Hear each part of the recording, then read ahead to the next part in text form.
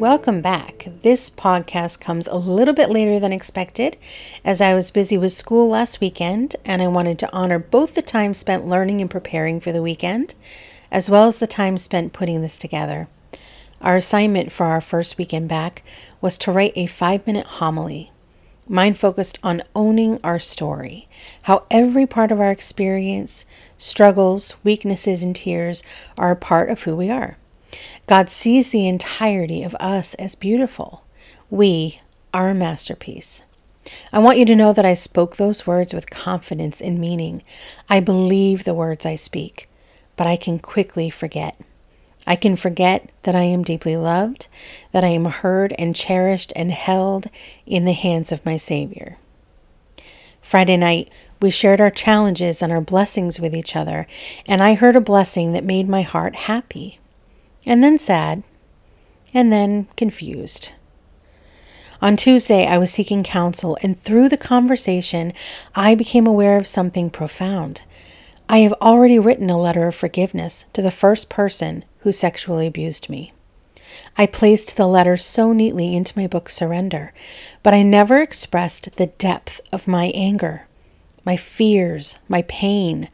I'm not even sure I allowed myself to fully feel those emotions. Some people look up to me for that, but I know better. My grief process was interrupted and splintered. Because of this, even though I have forgiven, I sometimes still operate out of the hurt that I never processed. And it can't be processed until it is acknowledged and confessed. Job is probably the best example in Scripture of recovery from hurt.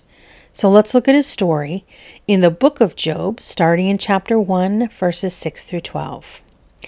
Now there was a day when the sons of God came to present themselves before the Lord, and Satan came also among them. The Lord said to Satan, "From where have you come from?"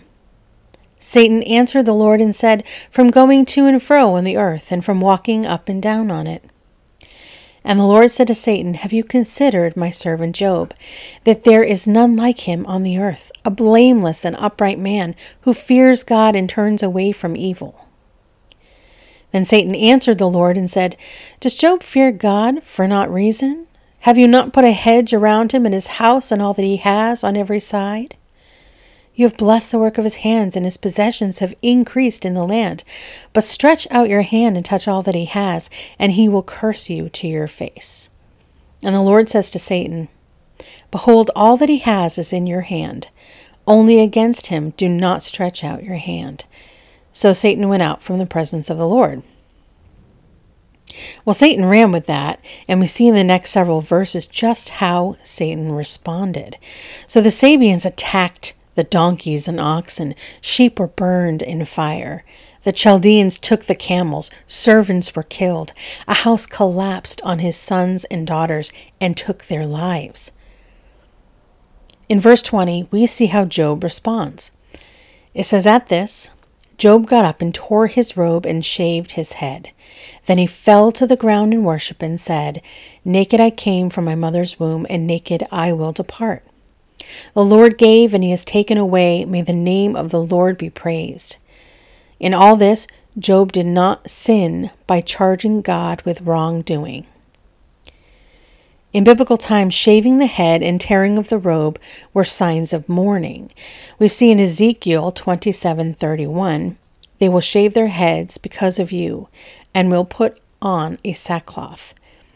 In 2 Samuel, David and his officials tore clothes as a means of expressing their sorrow over the death of Saul and Jonathan. These were signs of mourning, so Job is full of hurt. But that wasn't enough for Satan. Job refused to curse God or to blame God. So let's move forward into chapter 2, verses 4 through 8. "Skin for skin," Satan replied. "A man will give all he has for his own life. But now stretch out your hand and strike his flesh and bones, and he will surely curse you to your face."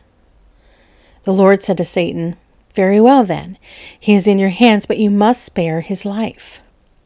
So Satan went out from the presence of the Lord and afflicted Job with painful sores from the soles of his feet to the crown of his head. Then Job took a piece of broken pottery and scraped himself with it as he sat among the ashes. Listen to his response again this time. He's now lost everything he had, except for his wife, who was encouraging Job to curse God and die. He lost everything else, and he is now covered from head to toe in painful sores. He is racked with physical and emotional pain. And his response is to take a piece of broken pottery and scrape himself with it as he sits among the ashes. I'm sure part of the reason was to relieve the intense itching he must have had. But if we look ahead to chapter 7, verses 4 to 5, we read, "When I lie down, I think, how long before I get up? The night drags on and I toss and turn until dawn. My body is clothed with worms and scabs. My skin is broken and festering." Job was suffering from something that made him appear unclean, infected, dirty. It's possible that in addition to trying to relieve some of the itching, he was trying to scrape away some of the infection. Maybe looking for any solution at that point, anything that might begin the healing. Later in chapter 3, we see that his friends decide to comfort Job. In verse 12, it says, "When they saw him from a distance, they could hardly recognize him. They began to weep aloud, and they tore their robes and sprinkled dust on their head." So here we see his friends begin to mourn with Job. So Job begins to openly weep. Listen to his honesty in chapter 3, verses 24 through 26. "For sighing has become my daily food. My groans pour out like water. What I feared has come upon me. What I dreaded has happened to me. I have no peace, no quietness. I have no rest, but only turmoil." His friends respond in chapter 4, starting in verse 3. "Think of how you have instructed many, how you have strengthened feeble hands. Your words have supported those who stumbled. You have strengthened faltering knees. But now trouble comes to you when you are discouraged. It strikes you when you are dismayed. Should not your piety be your confidence and your blameless ways your hope? Consider now who, being innocent, has ever perished. Where were the upright ever destroyed?" Job's friends have come up with this idea that doesn't stray far from what many believe, that he should not worry or be troubled if he has done nothing wrong. They begin to wonder what Job might have done to deserve the pain he has been caused. Before we continue with the story of Job, let's rewind for a moment. Job was a stand-up guy, blameless, Scripture says. Job didn't lose anything because of his character or conduct. But Satan used Job's pain to tempt him into cursing God. Move for a moment into chapter 9, verses 25 through 27. Job acknowledges his need for a redeemer. "My days are swifter than a runner. They fly away without a glimpse of joy. They skim past like boats of papyrus, like eagles swooping down on their prey."